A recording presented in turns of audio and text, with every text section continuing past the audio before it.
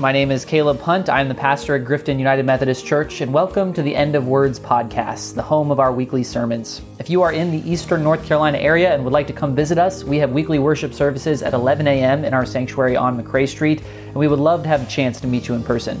In the meantime, though, we pray that this message might help you in your own life and in your own context to refocus on the story of Jesus.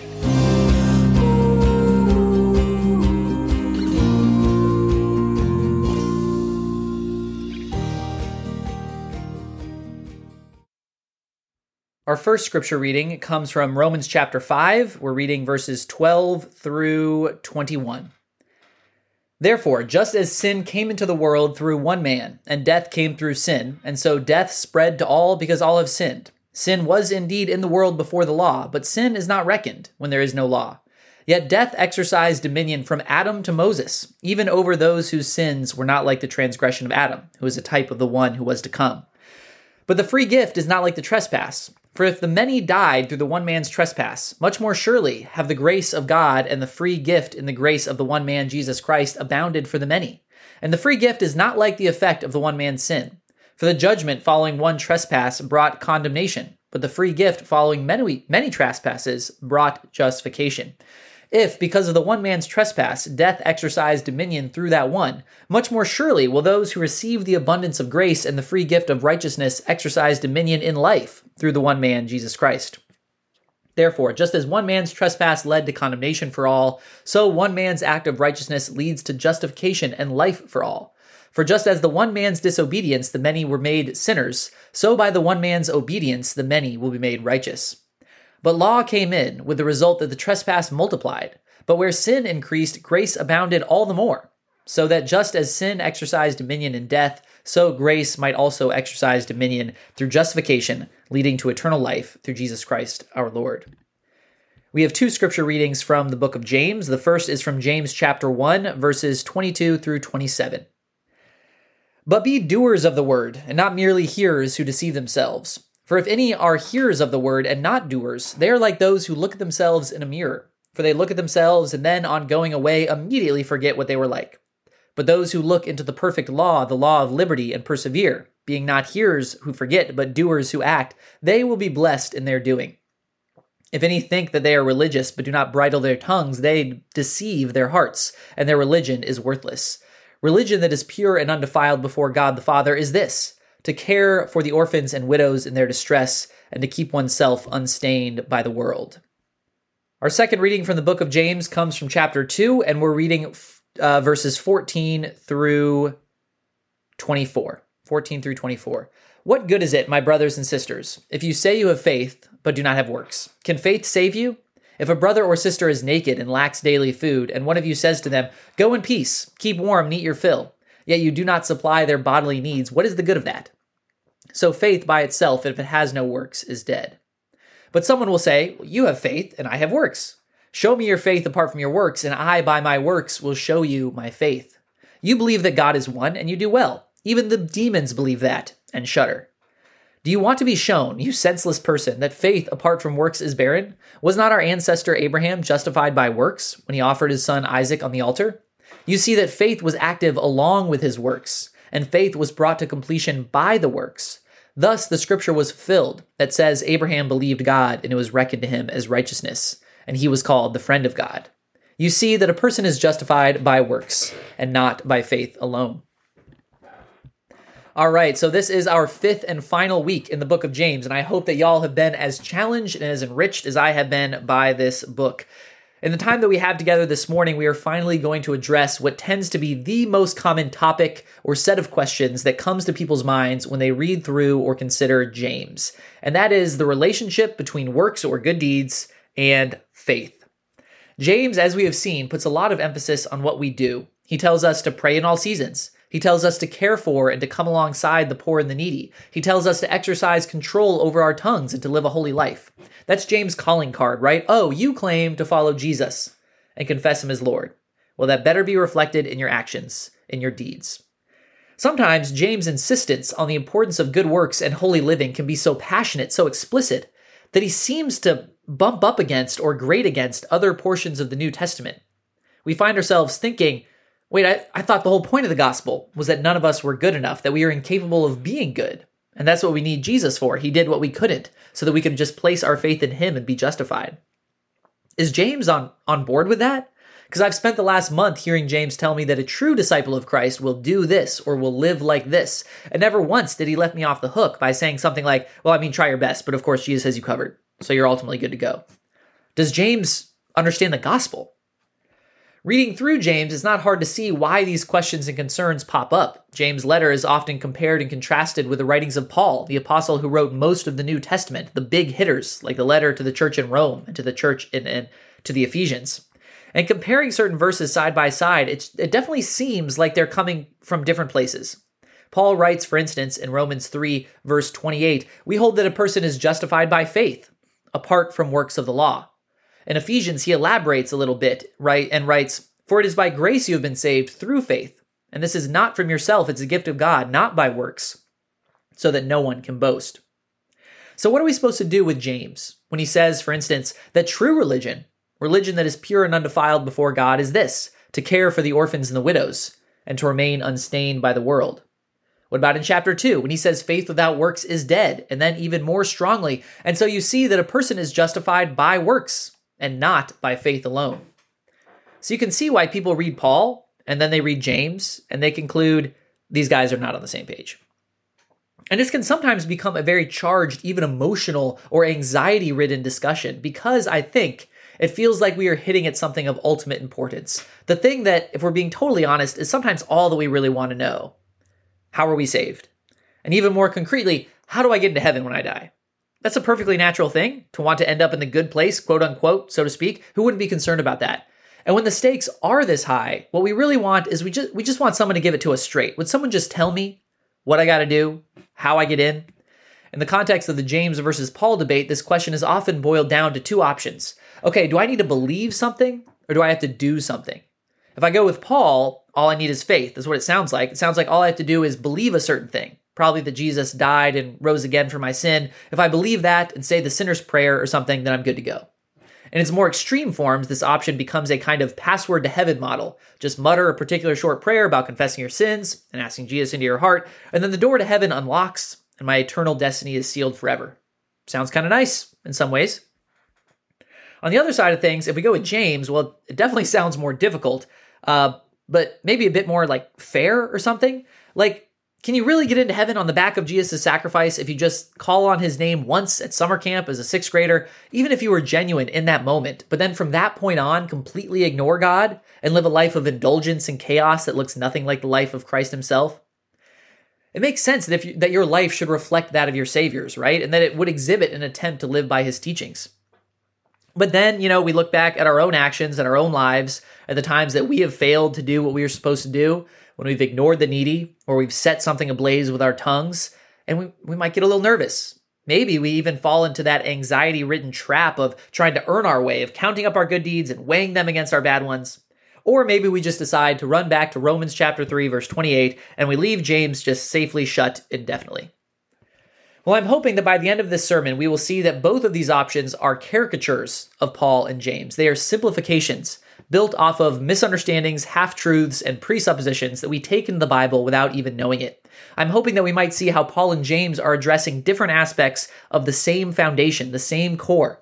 And they actually fit together quite nicely. They complement each other. They fill one another out a bit. And I think that we can get there if we are willing to be careful and open-minded readers of the Bible, and we are willing to reconsider some of our own categories and basic assumptions.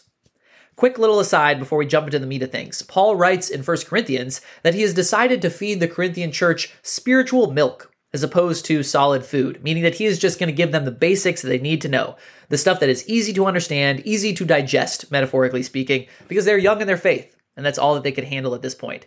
Well, halfway through writing this sermon, I decided to look up on the internet what food is the most difficult to digest.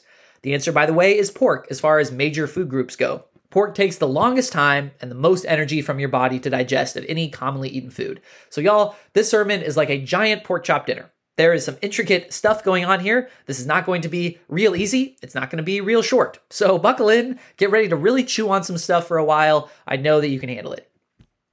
We're going to start with Paul. And to get a sense of what Paul is actually bringing to this discussion, we sort of have to understand the entire book of Romans. Not quite the whole book, but the first 5 chapters at least. I warn you, this one might be a doozy. So Paul is writing this letter to a Roman church that's having a very specific problem. They are divided straight down the middle into a Jewish Christian camp and a Gentile Christian camp. And remember, Gentile is just the word for anyone that's not ethnically Jewish, not a descendant of Abraham. And even though both of these groups in the church believe that Jesus was God and that he died and rose again from the dead, they are at each other's throats.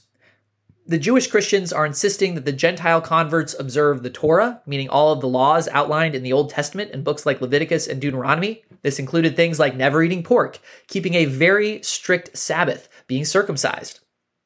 And it's understandable that they would insist on this, because Jesus, after all, was a Jew. He did all of these things, because that had been, up to this point, how God's people honored him and served him and remained in right relationship with him. The Torah, the Hebrew word for the Old Testament law codes, that was the instrument through which one obeyed God and was reconciled to him. So yeah, followers of Jesus should keep the Torah, they thought. But the Gentile Christians, they loved their slow-roasted barbecue. They wanted to be able to clean their living rooms on a Saturday afternoon, and the men were really not excited about the idea of a seemingly unnecessary surgery.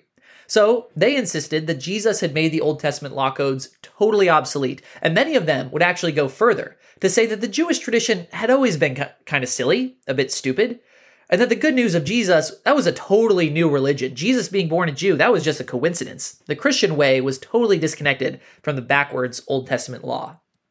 And so Paul writes his longest, his most complicated, and his most theologically brilliant letter in order to heal this divide in the Roman church by explaining to them how the life, death, and resurrection of Jesus relates to the works of the law, the practices that the Jews had been observing for generations. To put it succinctly, the empty tomb and circumcision, how do those things fit together?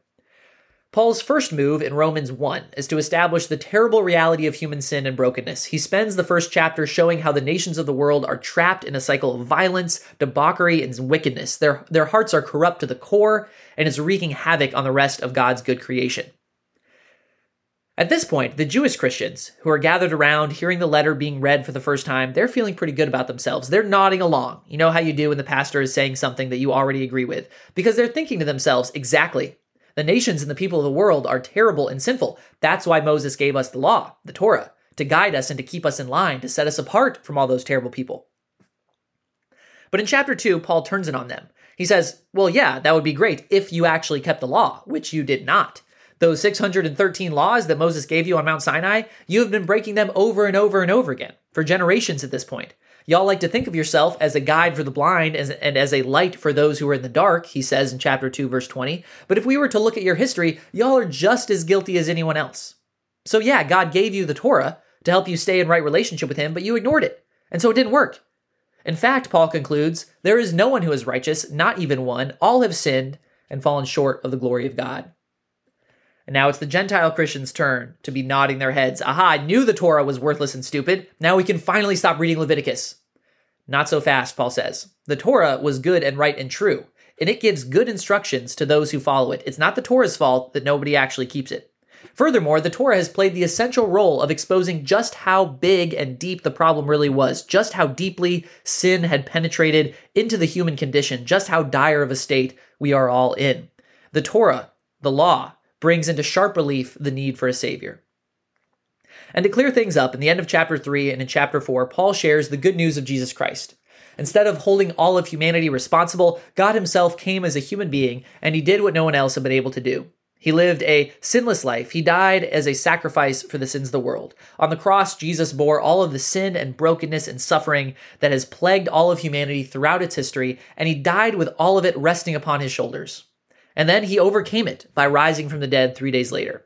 And it's this new resurrection life that he makes available to others. Jesus became what we are, sinful and broken, so that we could become what he is, resurrected and in right relationship with God.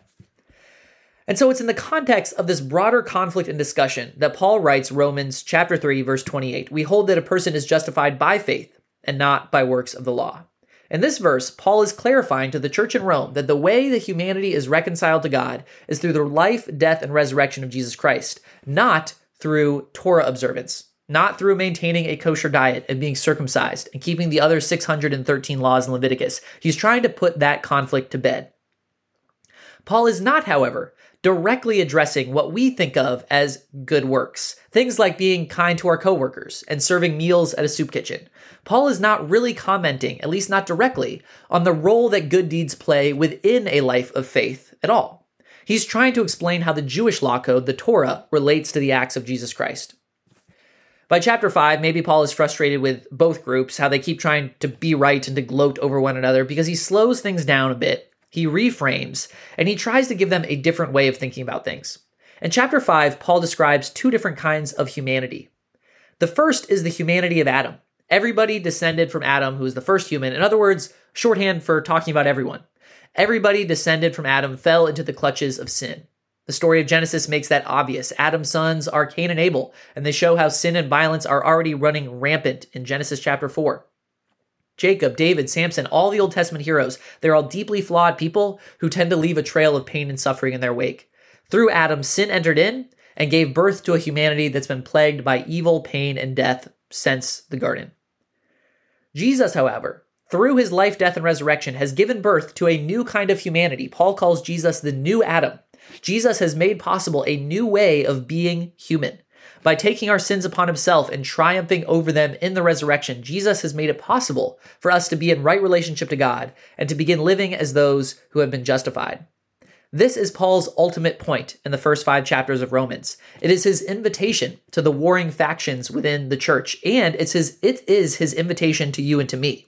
Jesus has made possible a new humanity, a new kind of being human.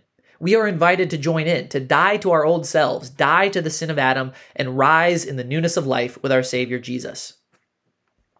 And this is how we get to the book of James. This is where we can start to see that James is not contradicting Paul. He is filling out the teachings of Paul. He is drawing the natural conclusions to which Paul's teachings ought to lead us. What does it mean to join this new humanity, the one made possible through Jesus, the new Adam? Well, on the one hand, it means trusting that the life, death, and resurrection of Jesus was sufficient to redeem the world, that the Torah, though right and true, had already fulfilled its purpose of highlighting our need for a Savior. That's part of what it means.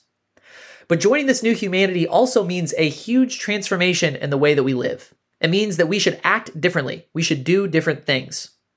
And this makes sense, right? This makes intuitive sense. Whenever you join any kind of group, you naturally understand that joining that group will entail certain actions, right? Let's just have a silly example here. Say I was going to invite you to my bird watching club. Let's call it the Bird Watchers of Grifton, BOG, it's Bog.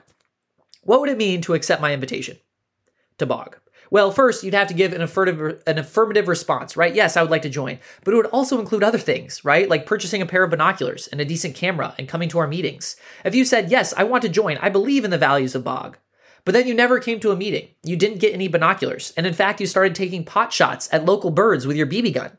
In what sense have you become a bird watcher of Grifton? In no sense, right? Accepting such an invitation requires a certain set of actions and attitudes. That's the point that James is making in chapter 1, verses 22 through 27, and in some ways throughout his entire book. In verse 22, he writes, "Be doers of the word, not merely hearers who deceive themselves." You can't just accept the invitation to join this new humanity and then not do any of the things that invitation entails.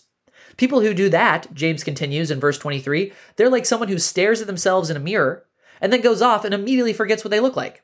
It's a great little one-liner from James there. That's exactly what it's like. To say that you want to join Jesus' new humanity, you claim that identity. But then as soon as you walk down the street, you forget who you are and to whom you belong. In our readings from chapter 2, James fleshes out this concept further and shows that you can't parse out faith and works from one another and put faith in this box and works in this other box. They require each other. They don't make sense apart from one another because they are both parts of the same new identity of somebody that is reborn in Jesus. Trying to stake a flag in faith, totally divorced from works, James says, that's like telling a starving person piously and solemnly to go and to be fed, while you chomp down on a double cheeseburger and don't offer them anything. It's misunderstanding the entire point of it all. Take a look at James chapter 2, verse 18 with me. Here, James quotes some hypothetical objector, and I think that we should say it in the sort of mocking voice that people use when they do this, right? Like, oh, and then she said, rah, rah, rah. So we should say, someone might say, well, you have faith and I have works. James says, "You show me your faith apart from your works, and I by my works will show you my faith." Here, James is denying the idea that faith and good deeds are like spiritual gifts or something, that some people might have one and some the other, and they balance out between everybody, right? Like we might say some people are gifted in speaking, while some people are gifted with powerful prayer. That's not how faith and work and good deeds work. You can't have one without the other, because they are both irreducible parts of the same identity. If someone who is reborn into the new humanity made possible by Jesus, and then happily continues to live and act according to the humanity of Adam, then in what sense have they really accepted the invitation? In no sense, according to James. And this is James' great contribution to the New Testament. It's how James fills out and complements the teachings of Paul. In James' letter, he has described to us what it looks like to join the reborn humanity of Jesus. Joining Jesus entails certain things, a certain transformation, a certain way of living in the world. And that's what this entire sermon series has been about. The new humanity made possible by the life, death, and resurrection of Jesus, they side with the poor and with the needy, just like Jesus did. They pray to God in all seasons, asking the Father of good lights for good things. They recognize the image of the Creator God in all people and are not willing to use their tongue to dehumanize those who've been made in his likeness. That's what it means to adopt the identity given to us in Jesus, in the same way that a new member of Bird Watchers of Grifton needs to start watching birds. Now, nobody is going to be perfect in this effort. James says so himself in chapter 3, verse 2. He says we all stumble in many ways. But James, he offers us the hard word. He gives us the intense pep talk. He's the drill sergeant telling us to get our stuff together. And Lord knows that we need someone in the Bible to do that. I know that I do. Do you really believe, James asks, that Jesus died and rose again from your sins and has invited you into a new way of life? He's offered you a new identity as someone reborn in him. Well, here is what that identity looks like in practice. Now maybe, hopefully actually, you've noticed that over the past 15, 20 minutes or so, the question that we started out with this morning, how do we get into heaven when we die? It's sort of faded into the background. We don't seem to be addressing it explicitly or directly at this point. And that's kind of on purpose. That actually sort of makes sense because that's not the question that either Paul or James is addressing, at least not in that form, not in that kind of wording. The main purpose of the Bible even, I would argue, is not to tell us how to get into heaven when we die. If that were the case, it could have been a lot shorter, don't you think? Maybe just one book entitled The 10 Steps to Unlocking the Pearly Gates. That's not what we have. What the Bible is doing, and what all the New Testament writers are doing, Paul, James, and the rest of them, they're inviting you to join in with a new kind of humanity. They're inviting you into a new form of being human, one that does not descend from Adam. That humanity looked like Cain killing Abel, David's horrible sin against Bathsheba, the execution of the only perfect human to ever live, but rather the one that descends from the risen Christ, who died and was raised for the sins of the world. That humanity, made possible not through the works of the law, the works of the Torah, or through the efforts of individual people, but through the work of God working through Jesus Christ. That humanity looks like rebirth, renewal, and transformation. Now, a piece of that invitation includes the promise of resurrection, final restoration, and redemption. It includes the promise that this new humanity is the one spoken about in Revelation that has every tear wiped from their eyes, whose mourning and crying and pain is abolished forever. So this invitation does address our eternity. It does address the question of what happens to us when we die. But that's not all that this invitation is about. That might not even be the main point. It's more like an obvious and happy result. So to conclude this morning, let's ask a different question, a better question. Not how do we get into heaven, but rather what does it mean to join this new humanity? Well, joining this new humanity means resting in the work of Christ to redeem the world. It means trusting that the life, death, and resurrection of Jesus was sufficient to cover your sins and the sins of the whole world in a manner that the law, the Torah, never could. But as James so passionately has reminded us over the past several weeks, joining this new humanity also means living differently, living in such a way that rejects the logic and the ways of the world, allowing God to mold us through suffering, siding with the poor and the needy. It means controlling our tongues and constantly remembering that all people are made in the image of God. These things are not separable. We cannot parse them out into faith over here and good deeds over here. Both of these things are part of our new identity, our identity in Christ. In the name of the Father, the Son, and the Holy Spirit, amen.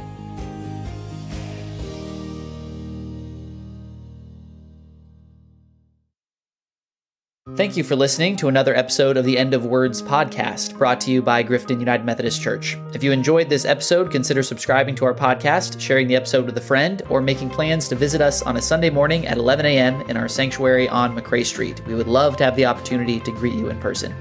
If you have any feedback, comments, or questions, you can email me at cpunt@nccumc.org. God bless.